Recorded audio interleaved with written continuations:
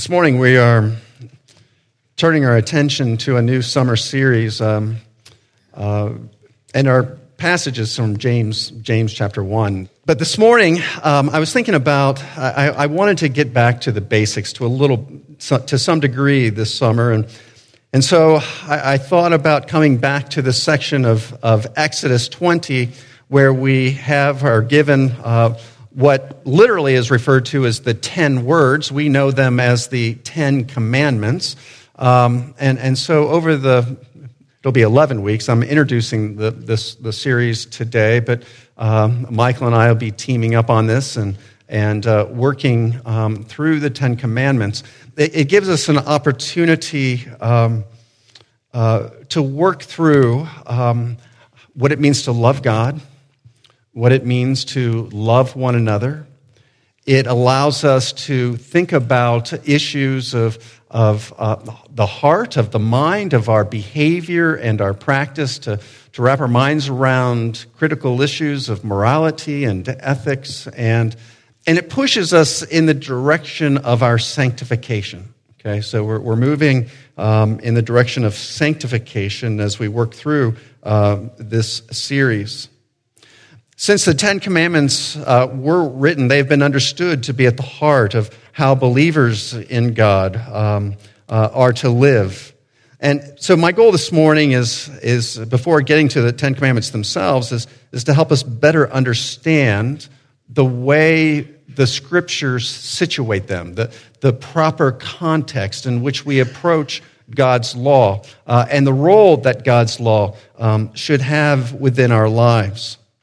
So this morning we're beginning in James chapter 1. I'm going to be reading verses 22 through 25, and I invite you to stand for the reading of the Word of God.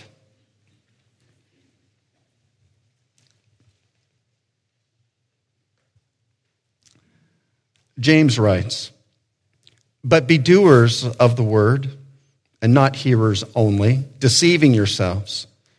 For if anyone is a hearer of the word and not a doer, he is like a man who looks intently at his natural face in a mirror. For he looks at himself and goes away and at once forgets what he was like. But the one who looks into the perfect law, the law of liberty, and perseveres, being no hearer who forgets, but a doer who acts, he will be blessed in his doing." Would you pray with me?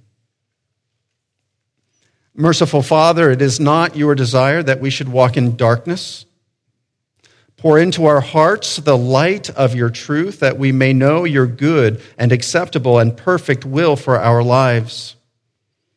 Help us to rightly discern between truth and error, good and all that is evil, to the end that we may walk with humility in the paths of righteousness, to the glory of your holy name, through Jesus Christ our Lord. Amen. You may be seated.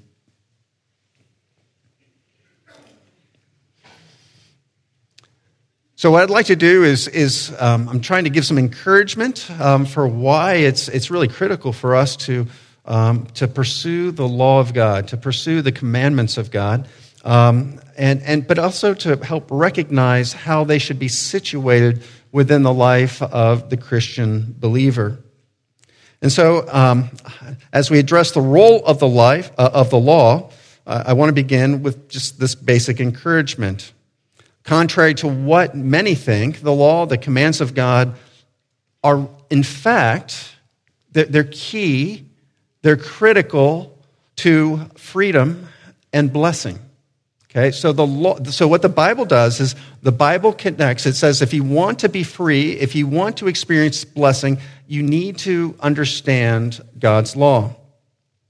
And the book of James is very concerned that the behavior of Christians is concerned that our behavior should be consistent with what we preach.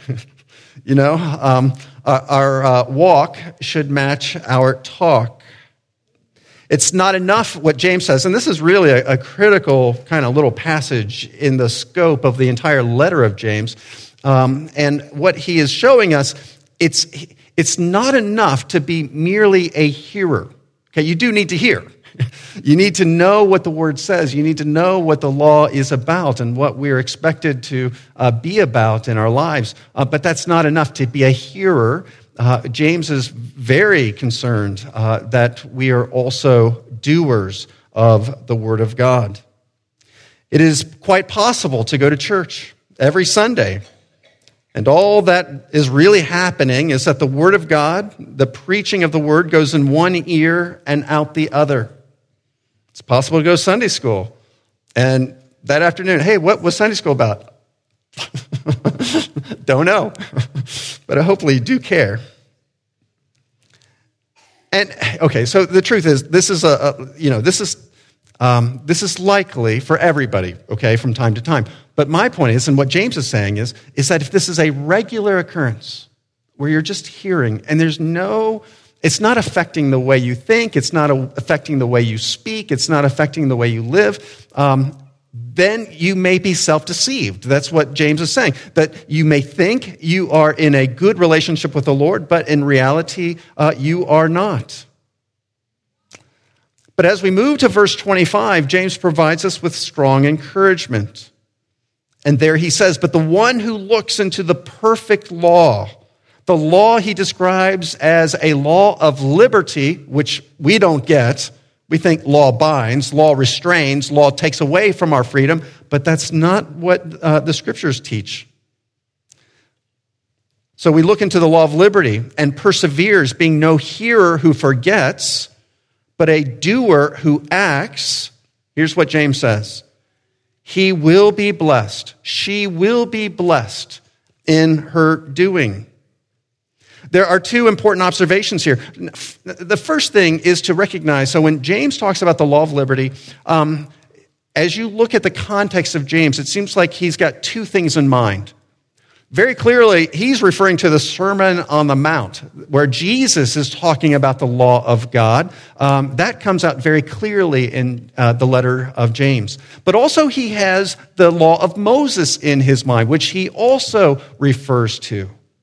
And when we look at the law and just basically say, well, how does the Old Testament law apply to believers? And what we say is there are certainly some laws that we consider to be ceremonial in nature. That is, they were about the temple. They were about sacrifices. They were in some ways specific to Israel and usually fulfilled in Jesus. Those ceremonial laws no longer are binding for believers. But there are other laws like the Ten Commandments that just flow out of the character of God. Because law flows from the morality of God, that moral law continues into the lives of believers. And I should say, too, in the history of the church, the Ten Commandments have been right at the heart. Like it's one of the very first things. There are like two things in the Bible you've got to memorize in the history of the church. One was the Ten Commandments. The other was the Lord's Prayer. And if you look at like our Reformation creeds, and our catechisms, almost all of them work through Ten Commandments, then the Apostles' Creed, and then the Lord's Prayer. It's almost always part of the structure of Reformed catechisms. And so James is saying, though, that this moral law of God, it brings blessing.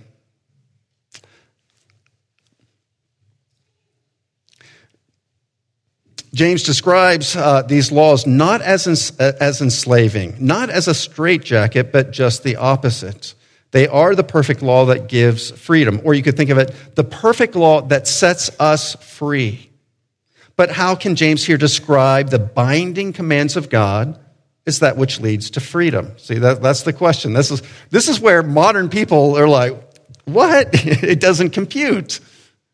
Well, the reason is because of how it depends on your definition of freedom, and this becomes critical.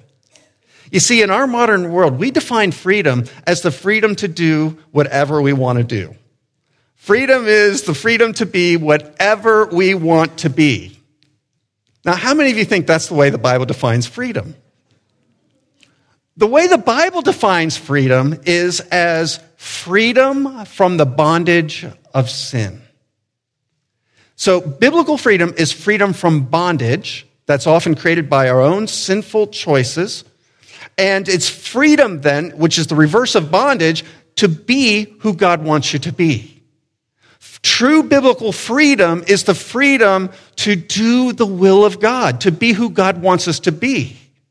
And when we are who God wants us to be, you see, this leads to liberty. It leads to a good conscience. It leads to a sense of satisfaction that's not just on the surface, but it goes deep into our souls. It leads to blessing. It leads to really enduring, deep down happiness. You see, the Bible even knows what we need, and it defines freedom in a particular direction. The language of the perfect law is likely an allusion to Psalm 19. Listen to these words of David. The law of the Lord is what? Perfect, reviving the soul. The testimony of the Lord is sure, making wise the simple. The precepts of the Lord are right, rejoicing the heart. You see the connection between law and liberty and joy. The commandment of the Lord is pure, enlightening the eyes. The fear of the Lord is clean, enduring forever. The rules of the Lord are true and righteous altogether, more to be desired than gold. Now, I know with inflation, gold is a hot commodity, but even more to be desired than gold is to know the law of the Lord and to practice it in our lives. Sweeter than honey and the drippings of the honeycomb. Moreover, by them is your servant warned. It warns us from the choices that lead to dead ends. And I don't know why, but most of us are like, we got to touch that burner to know that it's going to burn us. But the law warns us, and in keeping them, there is great reward. Psalm 19.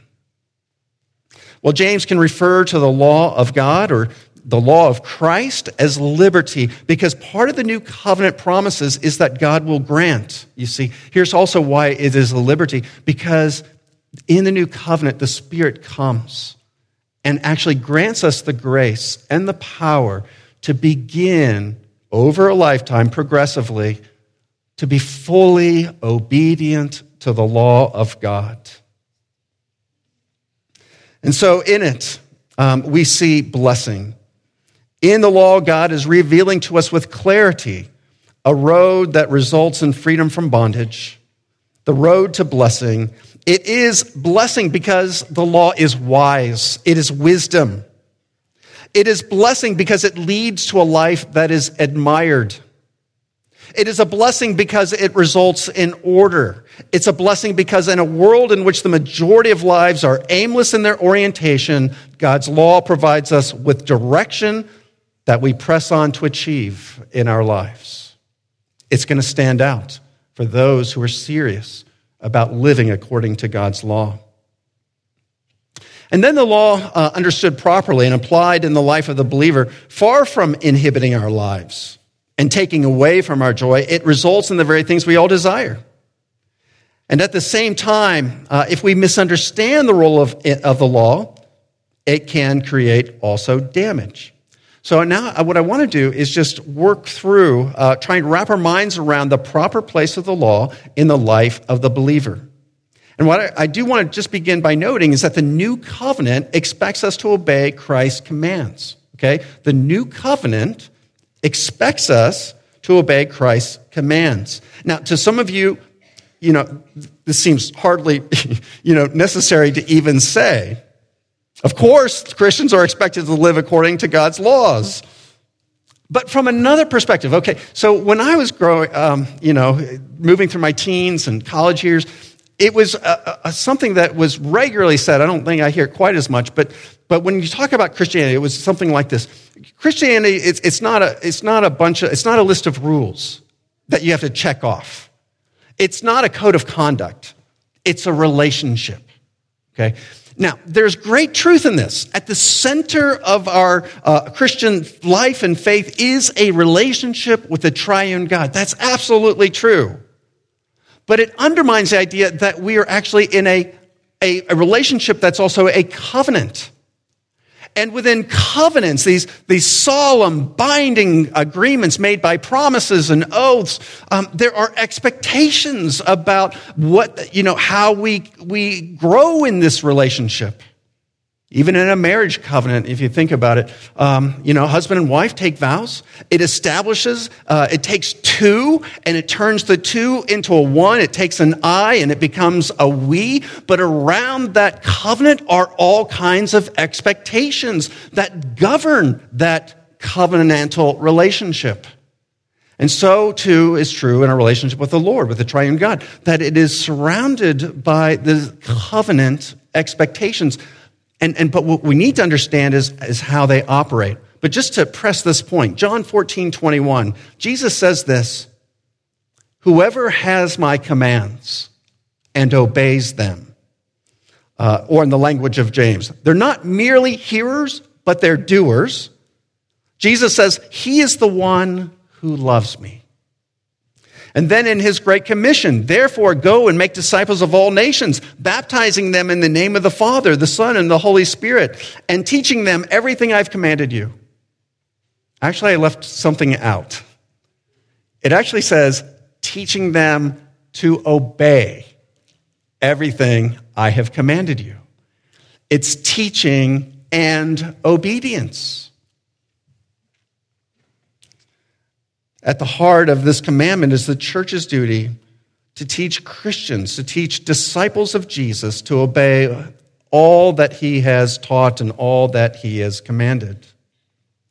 Now, having established that the Christian faith includes commands, we need to press on. We need to ask, so how do these commands operate in the life of the believer? And here I'm going to say three things. The first thing is, and this, I think, is critical in terms of how we approach the law, how we approach the morality of the Bible. We need to understand we do not obey God's commands in order to secure our salvation. Okay, this is so when God's covenant comes to us, He's already established the relationship with us. He's already satisfied the requirements necessary that serve as the ground of our salvation. The law of God brings perfect liberty, in part because it's not necessary for the believer to either earn their salvation or to maintain it, maintain the security of their position in Christ, their position as sons and daughters within God's family. It's not necessary for them to secure that continually through their good works. Ephesians 2:8-9 is a critical passage about this. "For by grace you have been saved through faith, and this is not your own doing." You see, your salvation is a gift of God, not as a result of works, and I think this is a key phrase here, not as a result of works so that no one may boast. Your works do not contribute to your security with the Lord. God, the triune God, the mighty God, saves you from beginning to end. The Father has elected you before the foundation of the world. Before you were born, before you had any say, He already saw you and He chose you in Christ. Jesus came. He did the work of living the perfect law perfectly. He was fully righteous in our place, and then He pays for all of our misdeeds. He didn't commit any misdeeds. He dies in our place to pay the penalty, to die as an atonement for the forgiveness of sins. Jesus, He doesn't have to come back. There's no need for more sacrifices. When He was on the cross, what did He say? It is finished. And then He sat down. That sitting is that picture of my work is finished. No need for more sacrifices in order to secure our salvation. And then the Spirit comes and seals us. This is Ephesians chapter 1. Seals us in the kingdom to make sure that from the process beginning to end, God will save all His holy church. And so the critical question is, are we connected to Jesus? If we're connected, if we're in union with Jesus, we are clothed in his perfect righteousness. So when it comes to law keeping, it's not out of a slavish fear like, oh, if I don't do this, I'm out. That's not why we obey. We obey, and this is part of the freedom that we have. We obey out of a sense of, this is now who we are. This is, out of gratitude for what the Lord has done. We should want to grow, and we should want to pursue a life that pleases God, not just on the outside. We're not just talking behavior modification. We're talking about this transformation that begins, and it's going to penetrate all the way to the deepest part of our hearts, to the deepest part of our souls. And so if the law is not necessary to gain God's forgiveness or his favor, well, what's the point of the law? Well, why then should we study something like the Ten Commandments? Well, at least for two basic reasons. Probably lots more. But first, because we are unable to ever perfectly measure up to the law, even for a single day of our lives, the law continues to show us where we fall short. The law shows us our sin, and it does it for an important reason. It has an important purpose in terms of our sanctification. So I'm going to come to this, and let me just read from Romans chapter 7. This is the Apostle Paul, verse 7. What then shall we say? That the law is sin?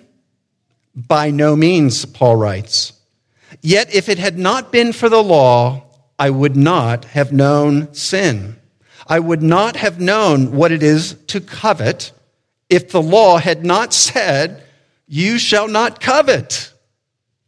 Now, what's the apostle saying? He's saying, in part, what helps open my eyes to how far I fall short is the law of God, shining the light. This is what it means to walk in conformity with God's will in a manner that pleases him. And as I recognize the depth and the gravity of God's law, I realize, wow, I really fall short. Now, but for the believer, this is not where it ends.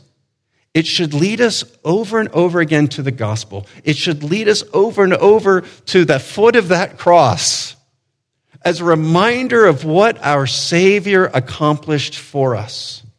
And the results of this, you see, are, sometimes people refer to Reformed people as being proud and ignorant, or not ignorant, but, arrogant.